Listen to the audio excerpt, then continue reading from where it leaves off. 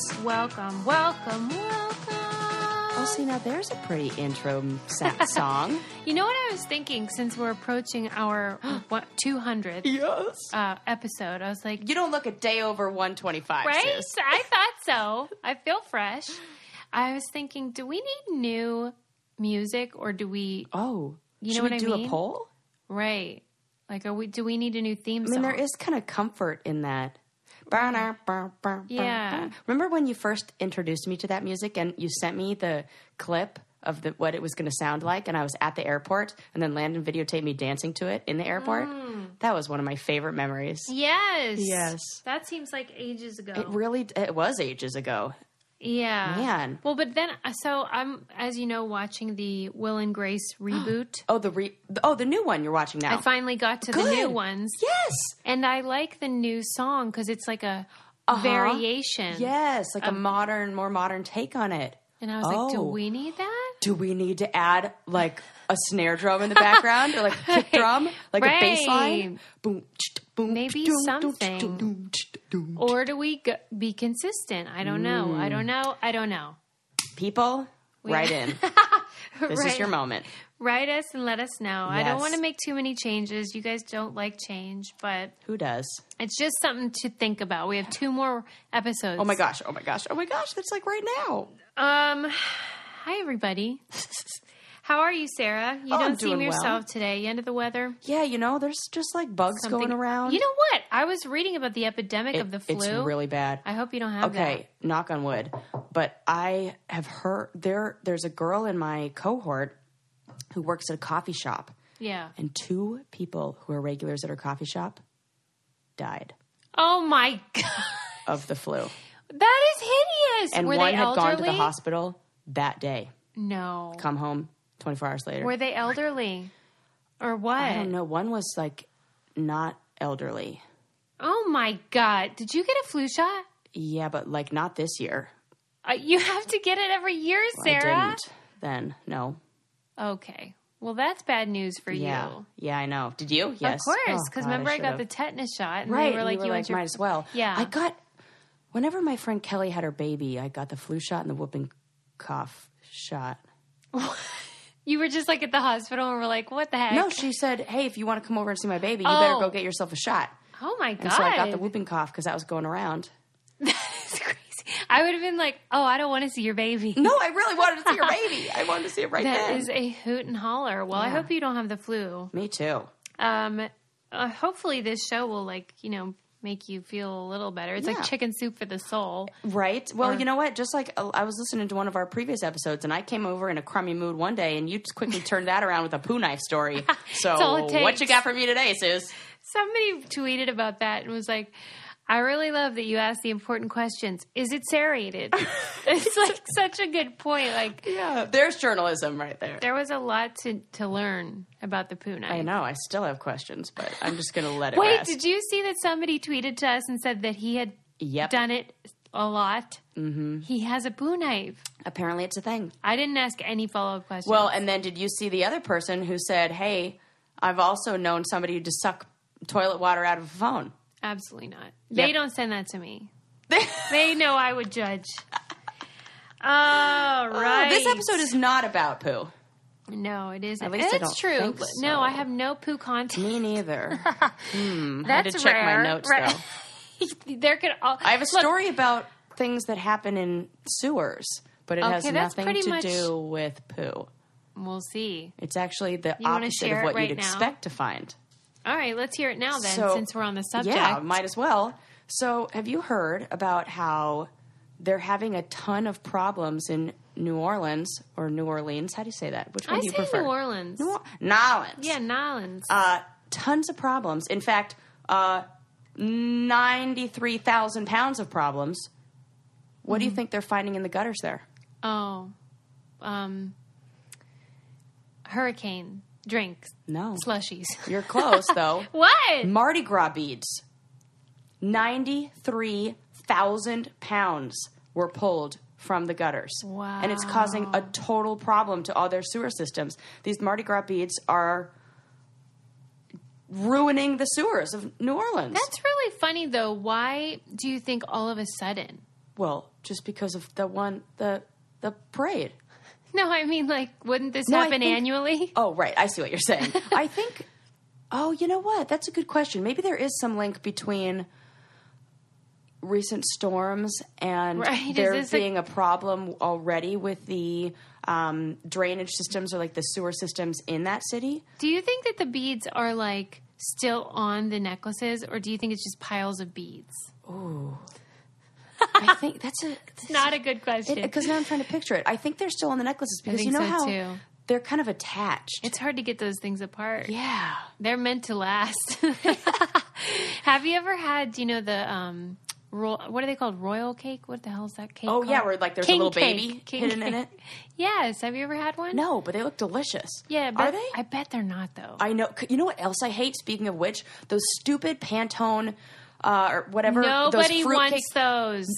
Somebody at Trader Joe's back in Christmas tried to convince me, no, this one's different and it's delicious. I was like, how much are they paying you to say that? And they're disgusting. Those things have never been good. I don't even know if I'm saying the name of the brand right. They're horrible. My bestie, Kelly in Pittsburgh, she's Italian, so they eat that cake or whatever, bread or Yes. whatever the hell it is. Yes. Is it New Year? It's either New Year's or Christmas. Something. And she gave it to me one time. It was so nice, but I was just like, why are people eating this? It's sort of like the fruitcake thing. Yeah, it's like a cake in a box that like shouldn't be in a box for that long. And there's raisins, right? Yeah, there's like dried fruit in it. I never want fruit in my cake. Me neither. Just across the board. Well, Carrot cake. that's a vegetable, but that is the exception. And boy, oh boy, if anybody makes a good carrot cake, it's Susie. Yeah. I have never made carrot. But I feel like it's in the same category as zucchini bread and banana bread. So I feel like since you have those ones down, I know that your carrot cake is probably bomb. Am I right? Best. I've never made carrot cake. Like ever? Never. How is this possible? You are like Susie Homemaker. Just didn't have a desire Well, to you make should it. probably try that sometime. Because I feel like you got all the other vegetables and And the cakes. only reason I make banana bread so much is because the bananas go ripe and then no one will eat them. But where they will in bread form. Exactly. So it's And like gosh, a way your not banana to bread is waste. good. Whereas carrots, they're fine. Yeah. No one's, Yeah. they're not going bad. But you made zucchini bread before, too. Yeah, that's true. That's only when you have like a garden and someone gives it to you and you're like, what the hell am I going to do with all these zucchinis? Make some bread. I'll try to make carrot cake if you want. I mean, I'm not forcing you into the kitchen, for goodness sakes. Susie, put on an apron. Get in there and make me a carrot cake. My whole menu is just like vegetable and produce confections. For no reason. I don't know how this got put I'd on like me. all of my vegetables in sugar and flour, please. Not to, stick with this New Orleans theme, but Yeah. the But let's. Road Rules 2, which is the one Tim Beggy was on, was in the Mardi Gras parade as Yeah? one of their missions. And their mayor, you know how they had mayors on the show? Like, Oh, right. he was Harry Connick Jr. Stop it. For real? For real. And I am What's so wrong with jealous. our seasons? I- Is that Harry Connick Jr.? Yeah. And Chris Farley was on that Stop season. it. Right? Really went downhill. Who did you get? Oh, you know who we RuPaul, got? you got. No, that was the Glad Awards. Oh. But we did get the lead singer from this band called Lords of Brooklyn, All right. which was pretty. I mean, they were pretty good. I was like real into punk music at the time, so they were Yeah, kind of like so you Brooklyn were punk. into it. And he was so hot, and he drove us in his Cadillac. And I was like, I am too nerdy for this guy to like me, and like way too young. But he was so hot, And he wasn't into you? Nah, I mean, because I was like I was like 21. He was probably in his like late 30s, and he had tattoos, and he wore that like the cool hat. Do you know his name? I bet we could look it up. Right. And I Got listened ideas. to their CD just on repeat. It was so good, and he was sexy. Just dream But I about also had a boyfriend at the time. But Oh, well, that ruins that. yeah, well, the boyfriend didn't last either, so whatevs. Should have got with that. You know what will last? What? Is your obsession with Latote. I have a Latote or a tote I have to customize right now. See? Yeah, I just sent it in. I love that service. I love it. Right. It is like the greatest. Right. I actually like it even more. Like, I Yeah. used to just love it, and now I love it even more. I don't even go I don't even have to like worry about what am I going to wear. The takes deal care of is, and all of my pictures, they're like, where's that turtleneck? I'm like, Latote. Latote. This one I'm wearing, Latote. I love Everything that one. I have is friggin' Le Tote. Can I feel it? Yeah. Let me feel that. It's okay. very nice. That's fabulous. Thank you. Ugh, you always look good. If you're not familiar, Le Tote is essentially a sort of subscription service for clothes, but the difference is that you can wear the clothes as much as you want, and then you can return them or you can keep them at a really low cost. And they have designer brands like BCB, G. Max's Area, Nike, Rebecca Minkoff. Olivia Culpo was on there. Yeah. I don't know. Yes. I mean, they have tons of stuff. A bunch of new Calvin Klein stuff that's really cute for work. And they are great because if you're pregnant, you can get maternity clothes without having to buy $1 million worth of maternity clothes. Right. And then once you send your box back, you get another one immediately. It's not like a once a month thing. It, no joke, took 24 hours for me to get, for when I dropped it off at the post office, because they give you the bag. It's already pre-labeled and everything. It's so easy. And then, I mean, maybe even less than that, I get this notification, customize your new Le Tote box. We're ready for you. Go to letote.com. That's LETOTE.com to enter promo code BRAINCANDY at checkout to get 50% off your first month. Once you sign up, you'll receive your completely customized tote within days. Just wear what you want and return everything in the mail when you're done. It's that easy. Again, that's letote.com. Enter your code BRAINCANDY and always have something new to wear with fashion delivered right to your door. Mm-hmm. Okay. Now, what are they going to do about those beads, though? Well, they have a solution. What? And I thought the name was adorable. What? They came out with a thing called Gutter Buddies. Who came out with it? I don't know. Somebody really smart who was in charge of city planning or whatever, or at least the sewers. And they're these little, not little, they're big. They're like covers for the gutter that allow water to go through, but not beads. And I'm like, took you long enough. So this is like a city implemented Gutter Buddies solution. Yeah. Why? Gutter Buddies, also the name for the people who help the drunk friend off the side of the street as he's puking. That's another gutter buddy. Well, question for you. Yeah. What is your theory on why every city doesn't just have that style of gutter to begin with? This is a good point. To prevent garbage from going Because down. even just leaves. I mean, when in the city I live in, there are a ton of trees, and when it rains, and doesn't rain often, and there's always sewer problems, like drain problems, because the leaves will fill up, and that just clog the drains and everything. It's like we're not designed for heavy rain, so when there is heavy rain, it always causes a problem and flooding and things like that. We should do that. Gutter buddies need to sweep the nation. Yeah. You know maybe what I mean? It's one of those things where if it works well in New Orleans and other people will start to catch on. Yeah, right. What are these dummies doing? Is Mardi Gras your scene? Would you ever go? I see. I know. Would you ever go? Ever? No. Me neither. It's not for me. No. I was thinking long and hard about like the Mardi Gras long and hard culture and the boob flashing and everything. And then a memory popped into my head of one time when I went to, where was it? The Roxy on Sunset Boulevard, and saw Steel Panther, an 80s tribute band. And I must have been 18 or 19, and I definitely was pulled up on stage, and I definitely flashed my boobs. Oh, did you? Yeah, these little bee stings gave the whole audience a little peeky peek. Wow, did they like it? I mean, they were cheering. Sure, and then oh my God, this is the craziest part.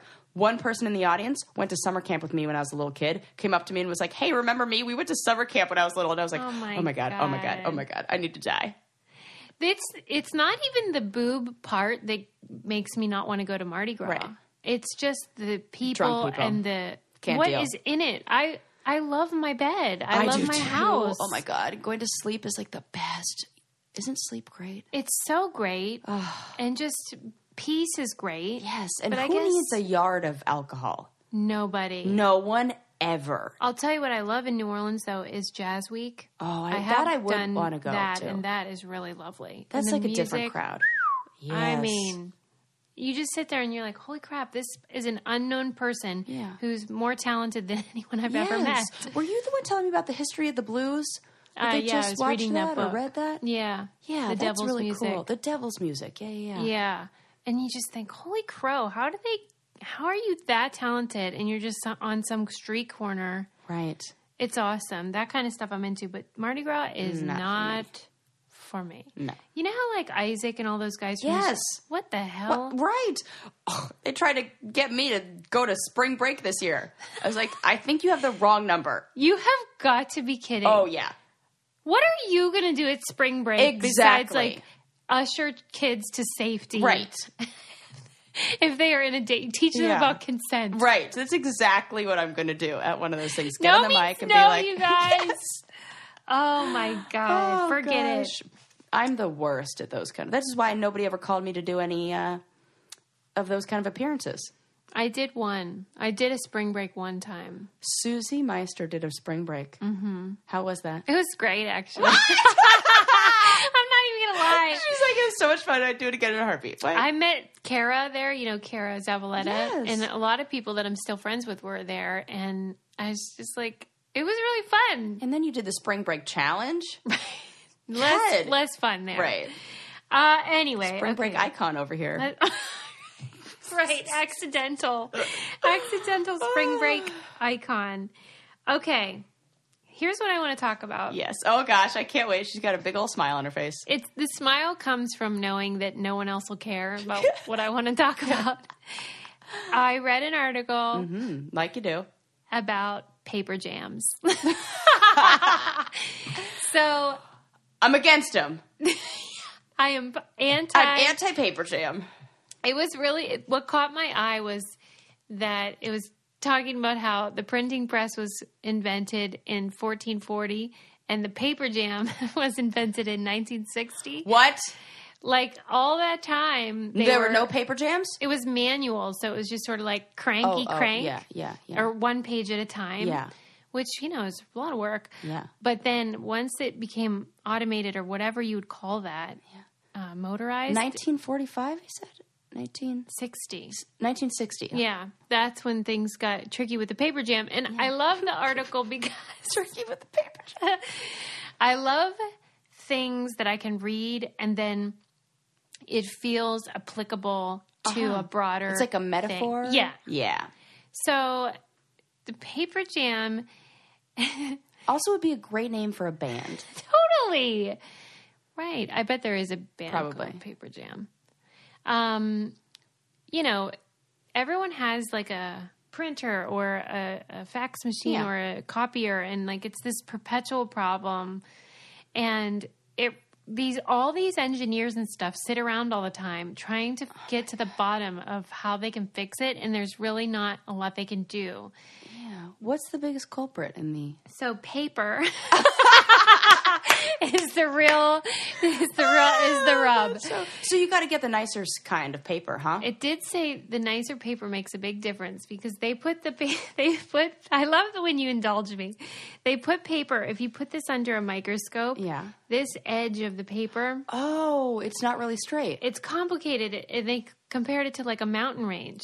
Yeah. And that the crappier the paper is, the bigger the mountains are, and the more dust then can get caught in the machinery from the edge of the paper. I'm peak nerd right now. Well, I mean, I get it. Like, I even had a printer that would always say there was a paper jam, but there wasn't. That is infuriating. We ended up, remember, we got a new printer, and it was after Adam got his super deal on the printer. It's like, get rid of this thing. What was going on was the dust was clogging up the works. I bet you're right. And it was an old printer. Yeah, and we kept it on the floor for a long time. That's dumb. I bet you that's what it was. And so, okay. So. Yes. I think I mentioned before, like, I'm overhauling my life right now. I'm trying to do a bunch of different things to, like, change things that I didn't like that I was just living with it. I was like, I don't like that. Yeah. You know, when you just accept crap. And you're like, wait, I can do something about that. Yes. So, you know, you try to get organized and you try to do this and that, but there's always going to be a paper jam. You know what I mean? Like, as refined as your schedule is, as if you exercise, if you meditate, if you have a good marriage, whatever it seems great. Yes. You can't get rid of the paper jam. This is deep. It's kind of like about accepting imperfections at, you know. Or buy a new printer. Which will still have paper jams. You're right. Oh, when she's right, she's right. Yeah. So, like, then it was talking about how this is kind of like the Freakonomics style situation where they're talking about paper jams, but then they talk about how in Chicago in the mid-90s, they had a courthouse that called in the Xerox company and was like, look, we got all these printers and they're jamming. Jamming. Not like the fun kind of jamming. No, the paper jamming. The paper jam. And so what was happening was that in the courtroom, the judge would say, you have to get the papers in by this time. Uh-huh. And then there'd be a paper jam. And what was happening was 2/3 of the defendants were being set free because the paperwork wasn't being turned in on time. That's a really big issue. Yeah. So it's like something you would never think of as a big deal, but like 2/3. Yes, they had to fix that problem. I don't know what did they? Yeah, they did. They had to remedy it. I guess they got went new back printers. to manual. There's just like a guy cranking. Gutenberg's back there like, yeah. am I still doing this? But yeah, they said that something as simple like that we use every day involves physics, engineering, computer programming, interface design, chemistry. And it's like something you're just like, I got to print out this stupid thing. Right. And then when you can't print something out, oh my gosh. Right? All hell breaks loose.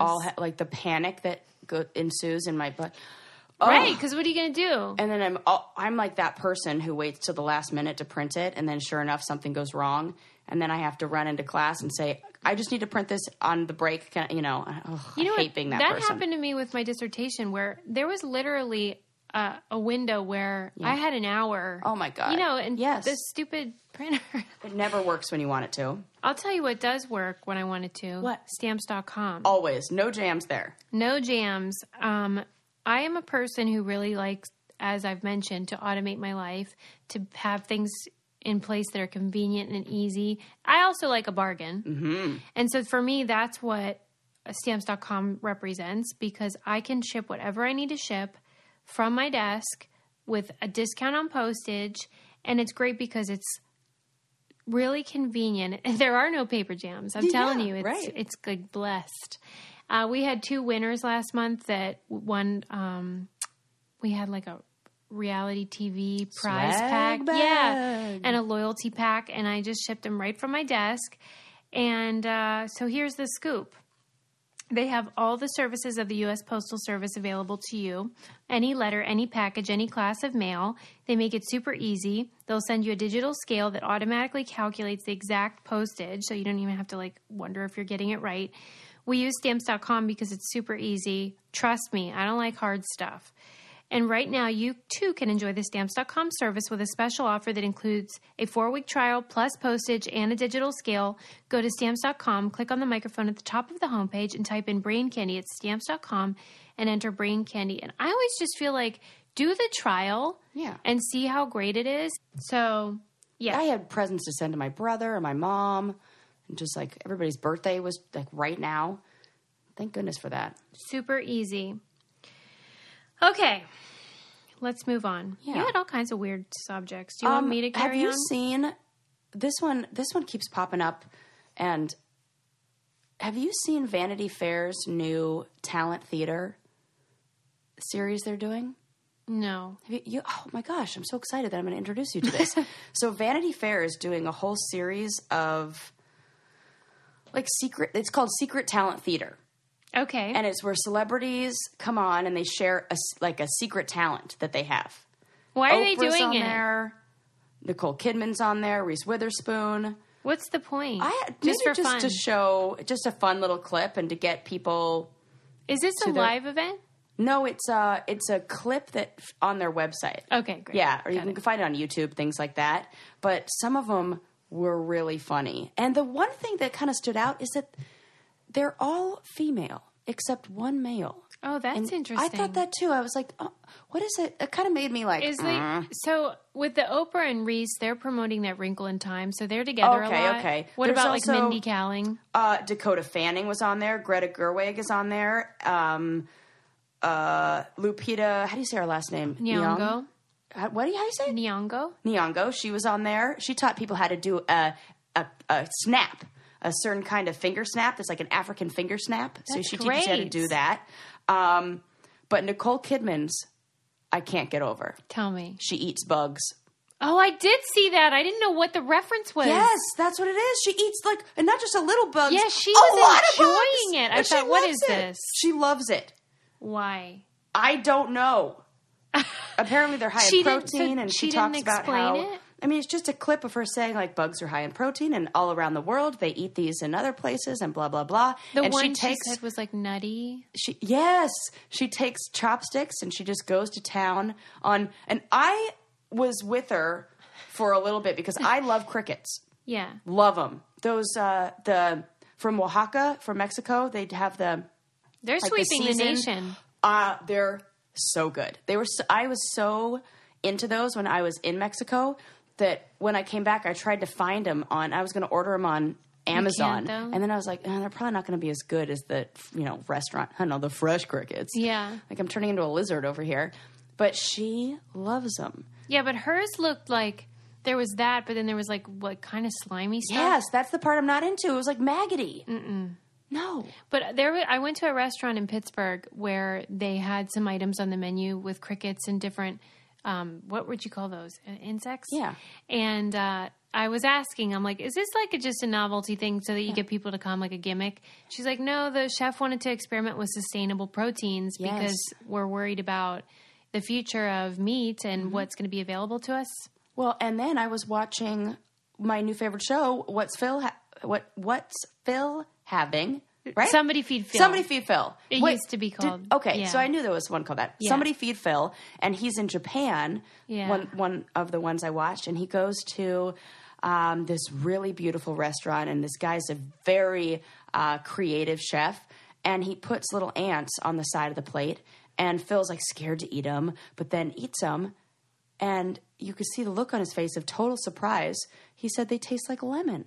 Oh, wow. And the craziest part was that the chef said that he's doing a lot of research on ants from different regions because they taste different depending on where you are. Wow. So, like, they're peppery here, but they taste like lemon in Japan. Wow. What the heck? Wonder why that would be. I wonder, too. And he said he didn't know. Wow. I thought that was really cool. That is cool. Eating the bugs. It's not cool that it's not cool to eat bugs. I mean, that Nicole Kidman is eating bugs like that are slimy. I mean, hey, I guess it's all what you get used to, but what other talents do you know? Like, what's Oprah's? I got to find that out. Oprah's. How many talents can one person have, for Christ's sake? Well, my question to you was, what would you do on there? I feel like Susie, you can come up with something. Let me just share other ones so that you can get inspired. So, Dakota Fanning can name all the American presidents. That's great. It's kind of cool. Yeah. Greta Gerwig showed off fencing. She did like a fencing move. Elle Fanning teaches you how to do a ballet turn. And the weirdest one, and the only to answer your question of what Oprah does, she teaches you the proper way to clean up your pet's urine and feces if they have an accident. Why? Oprah's trick for cleaning up dog poop. I haven't even watched it yet. Yeah, I wouldn't. Yeah, well, although you could use that. I really could. I know. But my it's not. I can't even call it my favorite one. But the weirdest one, the only one that's a male, is Michael Shannon. Who is and that? You have to see a picture of him, and then you'll know who he is. Yeah, he's kind of like a, what do they call him? Character actor. Yeah. He put $2.10 worth of coins up his nose. Wow, and they were all dimes. Oh, good question. No, I think some were quarters. Oh my God.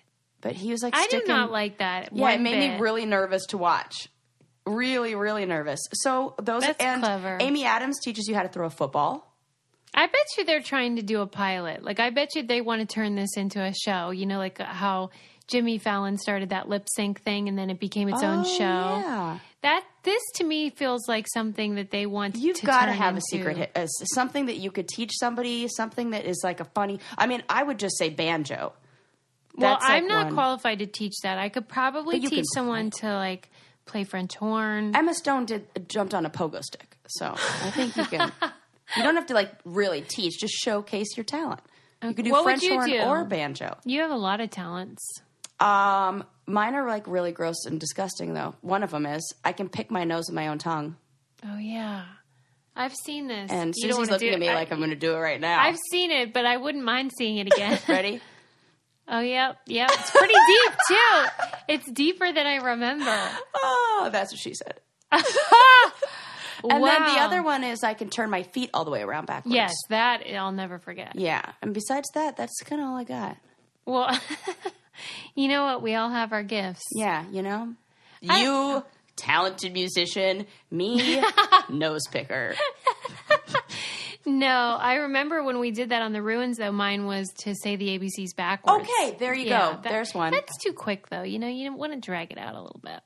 You want to keep them, like, on their Yeah, toes. it would be a really long drum roll for my tongue up my nose. I have to write notes for this, so I'm like, Sarah picks nose with tongue. It's been a really long time since I've done that. How did it feel? Well, you know, it's kind of like riding a bike. I feel like your tongue grew, though. Oh, my God. What if it did? Does that happen? Is Well, it you know- longer? It feels longer. It feels longer. Maybe your shit. face is getting scrunched up in your old age. Why are you saying things right now? What are you saying to me? Talking. Well, wait. Yes. Didn't we talk about how your nose is it your nose and your ears? What if my nose is getting closer to my tongue? It probably is. Oh my God, my face is messing up. What am I going to look like 10 years from now? I'm going to be able to look scratch so my eyebrows pretty. with this thing. You know what? I wouldn't be mad. Wow. I wondered what you thought about the recent Sports Illustrated swimsuit edition. I didn't see it. It just came out recently where they allowed the women to... There were a few changes. Yeah. The one could write... Christy Brinkley's daughter, Sailor, she wrote, like, words that defined her, that were empowering and that things she was proud of. And this was all in response to, like, how do we make a swimsuit issue in the era of Me Too? Right. And then they also let her take photographs of one of the other models because she's a photography student. And so they were trying to do things that weren't dictated by men on set, that were like, you do what you want, don't do what you think we want you to do. Yeah. And I wondered if you think, is that enough, or do you object to, like, the issue in the first place, the swimsuit issue happening at all? What are your thoughts? There was a time where it did feel like I had more objections to it, but I think they've made a lot of... I don't think there's anything wrong with showcasing female beauty. I really don't. I don't think... Any beauty. Any beauty. Yeah. Male or female. I don't think there's anything wrong with being like, wow, that is a beautiful human being. I think we just need to expand our definition of what beauty is. And I really loved when Serena Williams did it. And it was Venus and Serena, I think. And I remember somebody like jumping on the beach and being like, oh, and it just looked so muscular and beautiful. And I was just like, oh my God, that's gorgeous. So I like that. I didn't like the one where they did the Barbie one, where Barbie was in a bathing suit. Did you see that one? I did not see that. Yeah, there was a Sports Illustrated that was at the same time when Barbie was celebrating and it was like Barbie swimsuit edition. It was freaking weird. It's a little much. Yeah. So I don't know if there's anything wrong with that, especially because I opened up my phone this morning and in the news it said, oh, where was he from? I think Tonga. It was shirtless Tonga man gives us exactly what we wanted. And he's like greased up and oiled up and waving the flag. And the article was, and I just couldn't help but think women would have been outraged if it was reversed. And somebody says, women from wherever give us exactly what we want. Yeah. We would be like, oh, don't say that. Well, it is And different. it was exactly what I wanted because he looked good. They weren't wrong. They were not wrong. And that was Yeah. ABC Sports. Right. Or NBC Sports or something. So it wasn't like a. Yeah, I don't have a problem with the swimsuit edition. Yeah. My only problem with any of it is if women feel like they're at the mercy of men or a system that is making them objectified, which a lot of people argue that just the existence of these types of magazines is objectifying them. I'm not so sure about that. Yeah. Depends on the woman and also the picture and also the viewer. Yes. The gaze. Yes. It's like, I feel like when I walk in the Ralph's grocery store, it's like, I don't know. Yeah. So it's nice to look at pretty things. I had the weirdest moment yesterday that really reminded me of our Stop Being Polite. Yeah. Initiative. Yeah. Yeah. So I was leaving the post office, dropping off my tote bag. Yeah. And there was a man who looked like he probably didn't get a lot of female attention. And I kept my eyes on the ground and kept walking. And I got this vibe like he was upset that I didn't look at him and smile. And in my mind, for half a second, I felt guilty that I didn't, because I was like, oh, he probably doesn't have a lot of ladies who smile at him like that or whatever. And then I thought, why do I have to smile at a dude, or why am I concerned with, how this Joe Schmo feels? Yeah. And there was just a lot of thoughts that I had about, I mean, a lot of that has to do with your motivation. Because if you just want to be kind and friendly to someone, great. But if it's this idea, the thing that rings in my head all the time is, I'm not here for your entertainment. Right. That's what I felt like in that moment. Yeah. That, like, I was dressed really nice. Yeah. Really nice. And, oh, my God, believe it or not, I was wearing heels. Wow. Yes. And I think in that moment, he almost looked at me like, you should have smiled at me. Yeah. And I felt really kind of icky. Yeah. And I had to, as I was walking up the stairs to the post office, I was like, you don't owe him anything. He is a dude on the street. Stop worrying about being polite. I've been really encouraged by people who've been posting in the Brain Candy Crush Facebook group, and also just like sending messages saying the ways in which they've implemented to stop being polite. Yeah.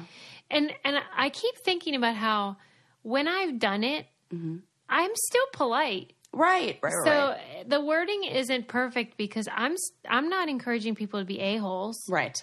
I'm just saying, don't do that thing where you acquiesce to like the imaginary or hypothetical idea, and sometimes explicit demands that we place on you to keep the peace and whatever. But people have been saying, hey, one gal had a problem at her salon just like you. And she didn't want to say anything. And then the next day she went back and she was like, you know what? I really don't like it. Yes. And they were like, great, we'll fix it. Yes. And I bet she felt really good after she got And they were probably happy to help. Yes. Oh my gosh. So that's fantastic. Sometimes I think we come up with scenarios like they're going to be offended. They're going to be, and that aren't even true anyway. Totally. So that's been encouraging. What else is encouraging is all the fun stuff I got in my FabFitFun box that makes my life great. Fun. I know it Fab really. and Fit. My mom always gets the name wrong. What did she say? She'll be like, I love those Fun Fab Fit. Like, whatever it is, it's out I'm of going to be order. that mother someday. Because I sent her the previous box, and she is obsessed with the socks that were in there. Oh, I can totally see her being so into one of those boxes. Are you kidding me? Oh, that's her favorite thing. She's obsessed. The fuzzy socks? Yeah. I knew it. She loved them. But guess what? The spring box is here. So it's the 2018 spring box, and it's now on sale. And a few things that they have in there, just for us, it's like a sneak peek, is the Rachel Pally clutch in 3 reversible designs. What? You can get a lip statement palette.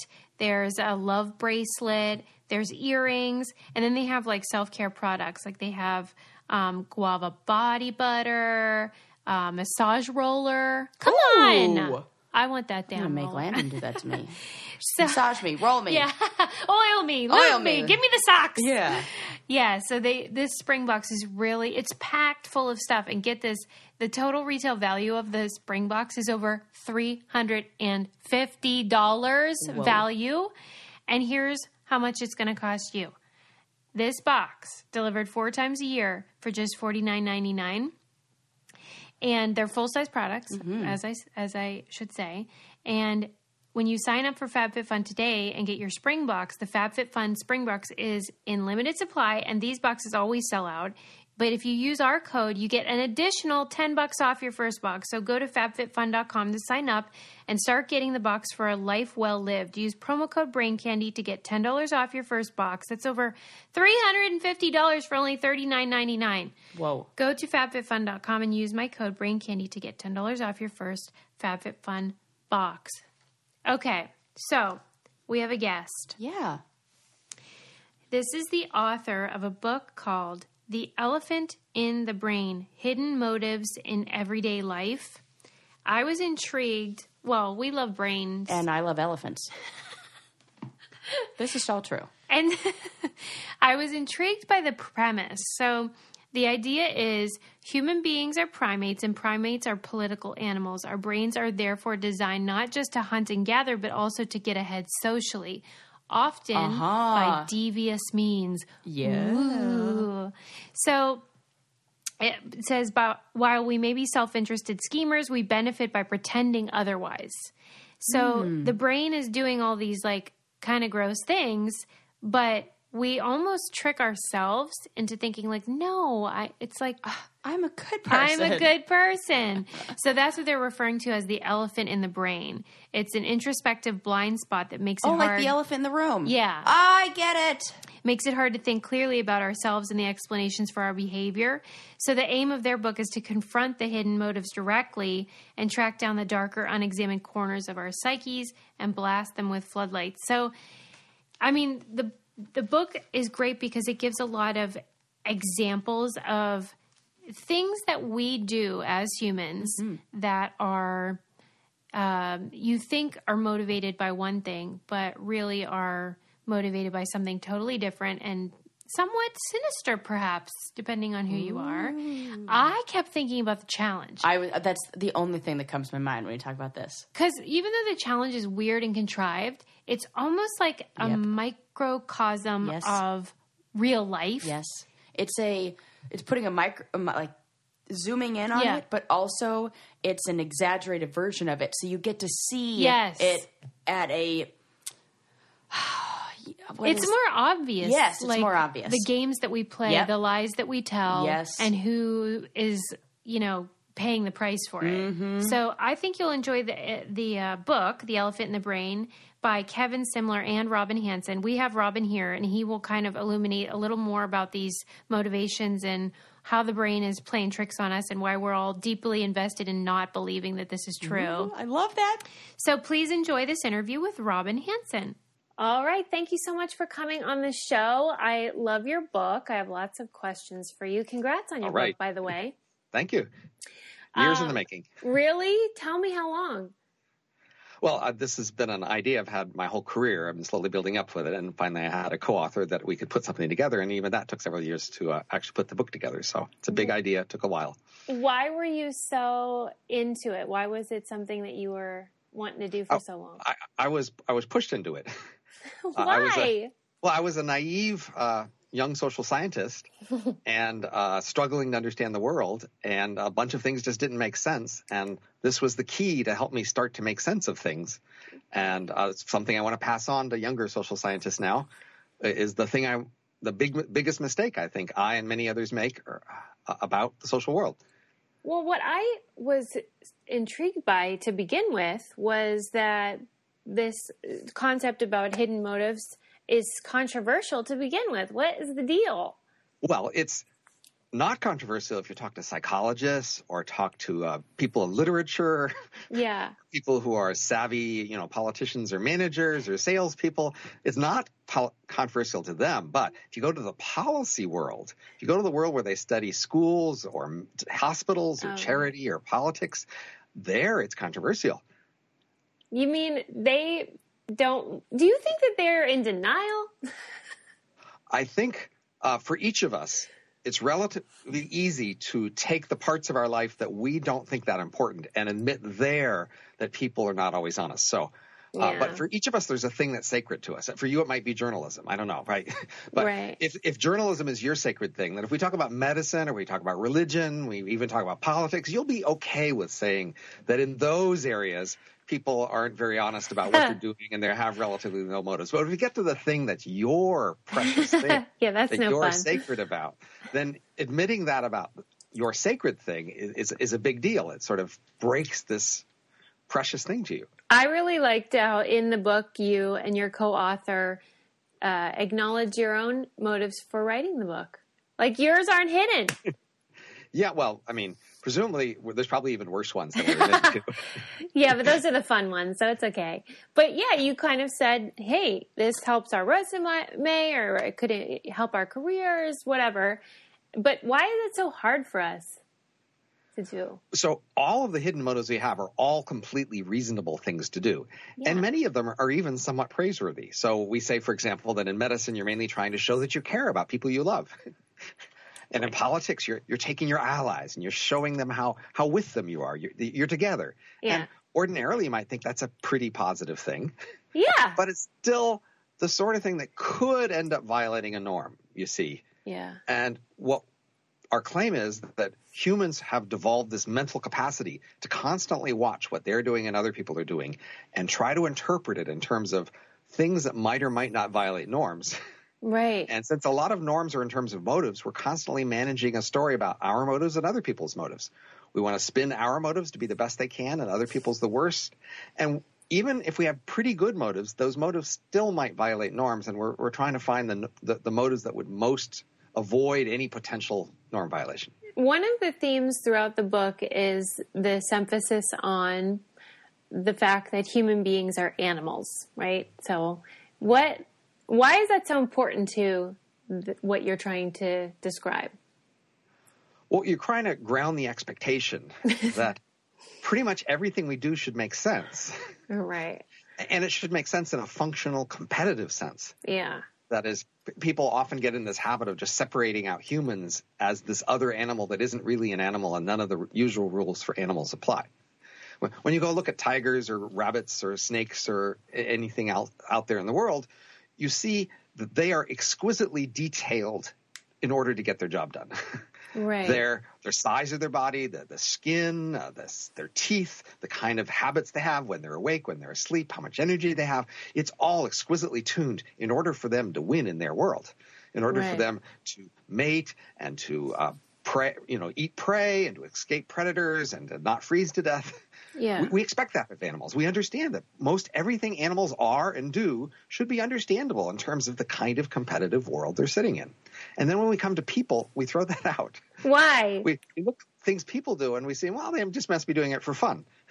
As if fun was an explanation. If you saw, a rabbit sitting out in the cold, freezing to death, you say, well, he must be having fun. And that wouldn't make any sense. Right. Well, why is the rabbit having fun freezing to death, you'd say? Right. But when it comes to us, we sort of don't acknowledge that. We have all these things we do that we don't want to probe into the reasons.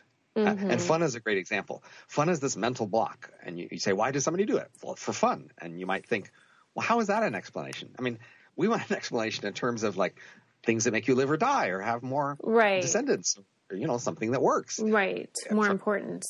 And I mean, even I had read another book that was talking about play and children, and that even the word play, people have a hard time defining what we know it when we're doing it. It's like the porn definition from the Supreme Court. We know it. There's a literature on play, and from the biological point of view, when we look at animals playing, we can easily distinguish it and understand it. It's just when it gets to our play, we have more trouble because we don't really want to see play as functional. We don't, because it goes against the way it feels to play. You see, from the point of view of playing, it's not supposed to be for a point. Right. It's supposed to feel like you're not achieving any particular goal in play. That's the mood you're supposed to be in play, is not achieving any particular useful goal. You're just playing. Right. But of course, you're an animal created to play, and play has functions. Well, however you're feeling about it, there's a reason play is there, and there's a reason you evolved to play. But we just have this mental block of thinking about it. Even you went so far as to talk about comedy a lot and how we love to laugh. Yeah. So laughter, we say, is a play signal. Right. It shows that we're in a play mode. Yeah. But you see, we're often playing with the boundaries of norm violations. So when a simple animal like a rabbit or a tiger plays, they play chase. They play run, they play fight, they play catch, they play hide. Those are the things those animals do, and so those are the things they play. We're a really social animal, so we play social things. And because we have these norms, we play social norm violation. So in our social play, we're often pretending to violate a norm, pretending to do something that if we did it seriously would be a terrible thing to do. But we do it in a playful mode, and we're showing that it's just play, so it doesn't count. Right. We are weird. You even say that in the book. You're like, humans are strange. It's strange to us, but of course, once you understand what we're saying in the book, it's all straightforward and makes sense. These aren't strange things for people to be doing necessarily, the things we're really doing. The strange thing is we don't know. That's the biggest puzzle that we try to grapple with in the book is, well, if we think we're doing one thing and we're really doing another, and the other thing we're doing makes complete sense, it's a completely reasonable thing to be doing, why don't we just admit it and say that that's what we're doing? Right.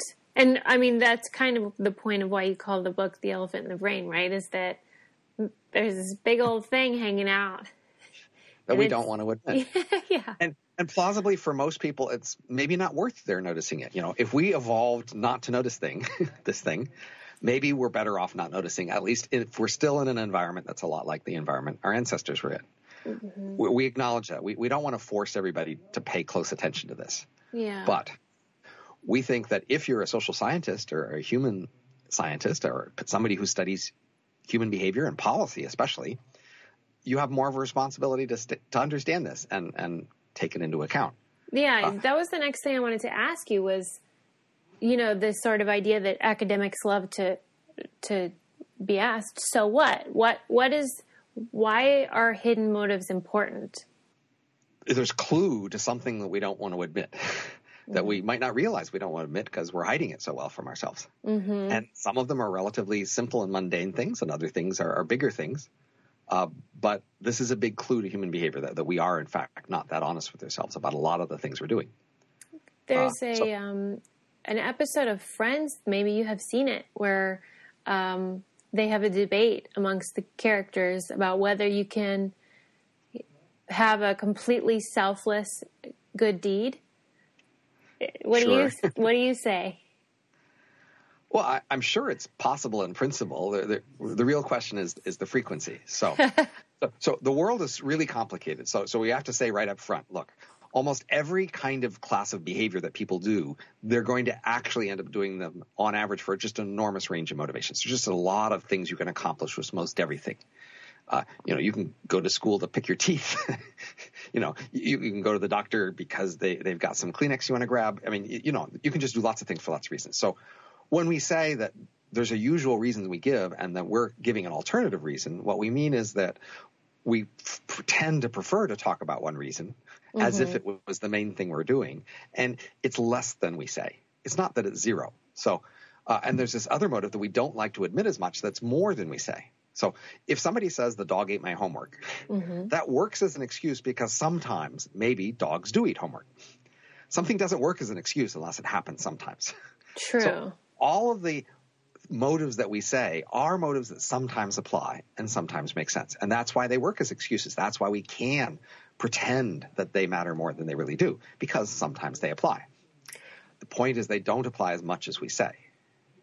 Can you explain the concept? I think you call it self-deception. Is that the right thing? Self-deception, and we coined this phrase self-discretion.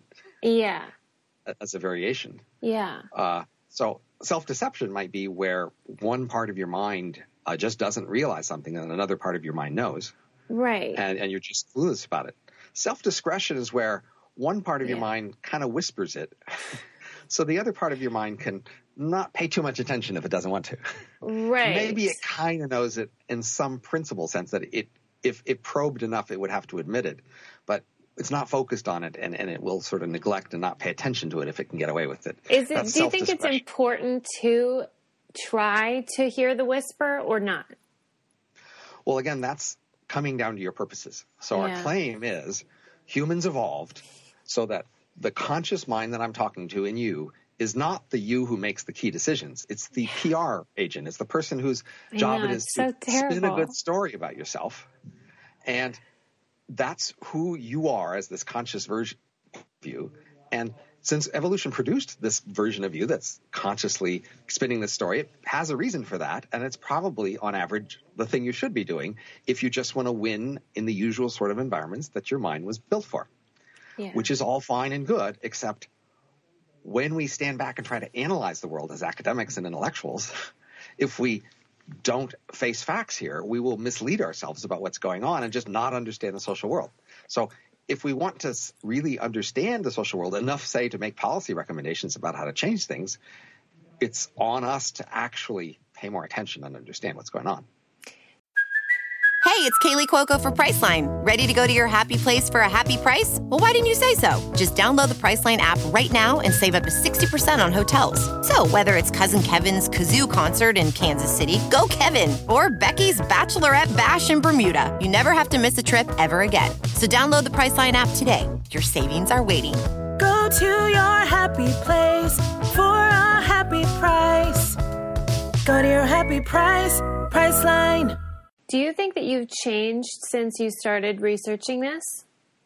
Of course, in many ways, but I'm older. Older, really. So as a result of the research. Right? So I think the usual stories we tell about ourselves are inspiring and grand. We think that we humans, at least in our best modes, are wonderful people. I know. And we like to think that we ourselves, in our best modes, are wonderful people. Yeah. And we tell hero stories and we celebrate our best heroes and people we most admire. And we, in ourselves, see those heroes in ourselves sometimes when we do things like the heroes that we most admire. And that's a noble and inspiring and, a nice creature to be in and a nice world to be in. And it's not real. Mm-hmm. Right. And when you start to realize the real creatures that we actually are, we think the real creatures that humans are still spectacularly interesting creatures. Right. And they're by far the most interesting, powerful creatures on the planet. And we cooperate well and we are admirable in many ways, but we still just aren't the creatures we would like to be. Right. And so it's still a bit of a downer to realize that none of us are the ideal things that we would hope to be, because that's just not realistic. Yeah. It's kind of a bummer, but that's all right. I mean, let's say everybody read your book and then all these folks who maybe haven't admitted that this is true suddenly agree with you. Right. What do you think that they would choose to do differently with regards to policy and those types of things? Well, they might be more realistic about things. So, for example, we, in our personal lives, tell wonderful stories about medicine and school. Yeah. We say that medicine and school are wonderful things, and therefore, when I push you to get medicine, I'm being a good person by pushing you to get a wonderful thing. Mm-hmm. If I push you to go to school, I'm pushing you to get a good thing. If I have school, that makes me a good person for having this good thing of school. And so a part of our usual incentive to spin a positive story on school and medicine ends up making us say they're great, wonderful things. Mm-hmm. Now, it turns out in reality, they're not as good as they seem. Right. We really are wasting a lot of resources on medicine and school. On the margin, we could cut back a lot with very little harm. Right. And that would probably be a good thing. And maybe we would, if we were more honest with ourselves, we would cut back a lot. Yeah. But the problem is, when we talk policy, this is, again, a world where we pretend we have one agenda and we really have others. Yeah. When we talk policy and politics, we pretend as if, of course, the agenda is about which policy would be best for the world. Mm-hmm. And I will give you arguments about why some policies are best for the world, and you might give counter arguments by why other policies are best for the world. But of course, what we're doing is trying to figure out together what's best for the world. And if that were really true, then there'd be a lot more potential for me to figure out better policies and tell everybody about them. Because what they really want to do is just find the better policies and implement them so that we can all be better off. Mm-hmm. Now, but what if it's really going on when we're talking policy is that we are in various political coalitions and we're trying to show our allegiance to our political coalitions. Right. Then when we talk policy, we will find excuses to keep showing allegiance, and we won't actually be that interested in which policies are more effective. Right. Which explains a lot about politics and policy conversations. On the other hand, it means that if I actually come up with a better policy, it doesn't mean anybody will want to adopt it. Right. And this was a big problem I had. That is, early in my life, I was excited by social science because I saw all these big ways in which policy could be better. Right. And then I started to realize that lots of people have been proposing big, better policies for a long time. Right. And people hadn't been that interested in adopting them. And that became a puzzle. What's going on? Why can't we get anybody to listen to our better policies? Is it because we're not explaining it well enough? We're not doing enough demonstrations. We don't have enough books that put it in ordinary language. We aren't joining the right political coalitions to lobby for them. What are we doing wrong? Because we have all these big improvements nobody's interested in. Right. And this is my explanation over the years is the problem is we've been solving the problems people say they have, and they've been lying to us about their problems. And so they kind of know that. So they know when we come up with a solution that gives them more of the thing they say they want, they know not to be that interested because they didn't really tell you what they really wanted. They didn't really think they said they wanted. And so, you know, if I say what I want for Christmas is kale and celery salad, and you give me some kale and celery salad for Christmas, and I might say, ooh, that's just what I wanted. Right. I didn't really want it. Right.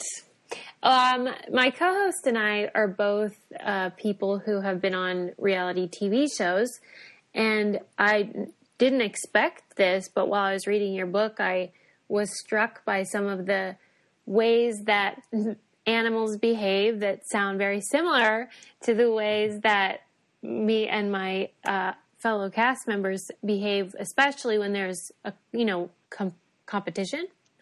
Yeah. The social behaviors and political motivations were intriguing to me. I was wondering, I don't expect you to be a big reality TV consumer, but if you maybe know what I'm saying. I know enough that I've been watching some reality shows for a while. Right. Like, Survivor or whatever. Sure. Right. Yeah. I mean, even Survivor from the very beginning, one of the most, dramatic things there is when we talk about picking leaders and picking people in our ordinary lives, we talk about picking the best people and getting rid of the worst. As if it was all a big social way and we're all helping each other. Of course, if we've got somebody who's a lazabout and who isn't pulling their weight and isn't very skilled, maybe we want to get rid of them. And if we have somebody who's really skilled and insightful and strong and has stamina, well, of course we want them. And then when you saw in the reality show Survival, you saw that when they were deciding who to vote for, what they were often doing is taking the strongest ones and voting them off. Right. Because they saw those as competition. Yeah. And you realize, well, in our social worlds, the people we choose and praise and reward aren't necessarily the best. Right. They're often the people who we think will help our coalition the most. Right. And people who are strong and independent may be threatening to our coalition. Yeah. And in certain ways, when we're on these shows, at least, maybe not in real life, we acknowledge that there's those motivations because it is a game. Right. And we're the people watching, and those other people aren't us, and that makes all the difference. You'd see. Right. And so that's So this is an interesting fact about acting, even, which is if you have a script, say, of two people at a restaurant who are in love and saying how much they love each other, and you give this to an actor, and they will say, "I can't act this because there aren't two levels." We expect real people in real situations to have multiple levels of the thing they say they're doing and the thing they're really doing. And unless there are two levels, we will find the script and the acting to be unbelievable. Oh, wow. Because that's what we think should be really going on, you see. That's what we expect to be going on true? all around us. That's so bizarre, but makes sense. And so we are okay with believing often that other people are very political and very manipulative and selfish, etc. We are quite willing to believe that our rivals, people in other countries, presidents, politicians, our boss, our rivals, they're all playing games and being strategic and being mean when they can get away with it. And then when we look at ourselves, we think, but I'm not like that. And then you decide that you and your friends and your allies, you're not like that. And you have these rose-colored glasses about yourself and your allies, and you think you're different. And that's why you're better, and that's why you deserve to win, and those other people deserve to lose because they're not good people like you. Right. One of the things I wanted to ask you about was that you talked about how there's two schools of thought in the ways that we deceive ourselves, where the old school is Freudian in a way. And sort of, okay. Can you talk about that? Right. So one story is why do we lie to ourselves? And one simple story is to say, well, it's comforting. Yeah. It feels better to lie to yourself because then the world seems like a nicer world. And again, it's like the fun explanation. It's just on the surface of the emotional response, but it doesn't probe behind that to say, well, why would you have that emotional response? So yes, it makes sense to do things that are fun from your point of view because it feels good. But why did evolution make it feel good to do that? Right. Similarly, from the point of view of self-deception, yes, you might feel more uncomfortable when you admit awkward things, and evolution might have tried to push you to not admit them. And one of the ways it pushes you is to make you feel more comfortable when you don't admit them. But it just pushes back the question, yes, but why is it uncomfortable? What is the point of that? And so we say there's a function. And again, yes, we have feelings, and yes, our feelings drive our behavior, but that's just one level of explanation. We have to drive further and say, why do we have particular feelings in particular situations? What's the point of that? And to get an explanation there, we need to go more to fundamentals. What are the main fundamental things we're trying to achieve with our lives and our behavior? And how do these behaviors and these feelings help us achieve those things? We ask everybody what they keep in the trunk of their car. Can you share that with me? Well, I keep the habit of having clippers for batteries if the battery went dead. In the old days when I used to drive, batteries would go dead more often, and I would need the clippers to jumpstart it. I haven't needed to jumpstart a battery in a long time. Right. But I still keep clippers in the car. That's Just sort of an old case. habit. Just in habit. I have extra water bottles. I like to have water in the car, and I run out up front, so I got the extra bottles in the back.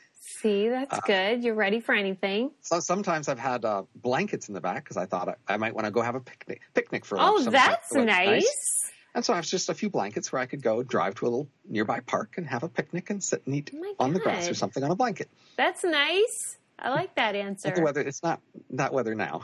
No, right. Not that time of year. Is there anything about the book that you want to share beyond what I've already asked you? Well, I want to mention that I have a previous book, was my first book that came out a year and a half ago. It was called The Age of M, Work, Love, and Life When Robots Rule the Earth, on a very different topic. That's fun. And that's, sold well, but it's in part because it was on a topic that was sexy at the time, robots and what's happening with robots. Yeah. It's sort of a weird book in the sense that it tries to do a new thing. And so both that book and this book are both like big, grand books in the sense of having a big point of view and trying to make a big claim, which is what I think books are for. Right. I always get frustrated with books that are just like a bunch of little anecdotes strung together. They're supposed to carry you along and so you don't get bored. But like, what was when you're done, you go, what was the point? What did I really learn? Well, so I like big, ambitious, grand books here like this one. And this one is better written because of my co-author. So I want to celebrate my co-author, Kevin Simler. He was a software engineer and a software manager, and he decided he wanted to take a break for a while and do something more intellectual, more academic. But he said he didn't actually want to go get a PhD because that sounded like too much formality and stuff. So he came to me and said, could we just work together? And after working together, we decided to write this book together, and he sees this as a substitute PhD thesis. Here he's shown that he knows a lot and has engaged in an important question, and he didn't have to go through all the rules and he things like that. He did the right thing, I think. Well, you're off the hook. Thank you so much for coming on the show. Thank you for talking to me.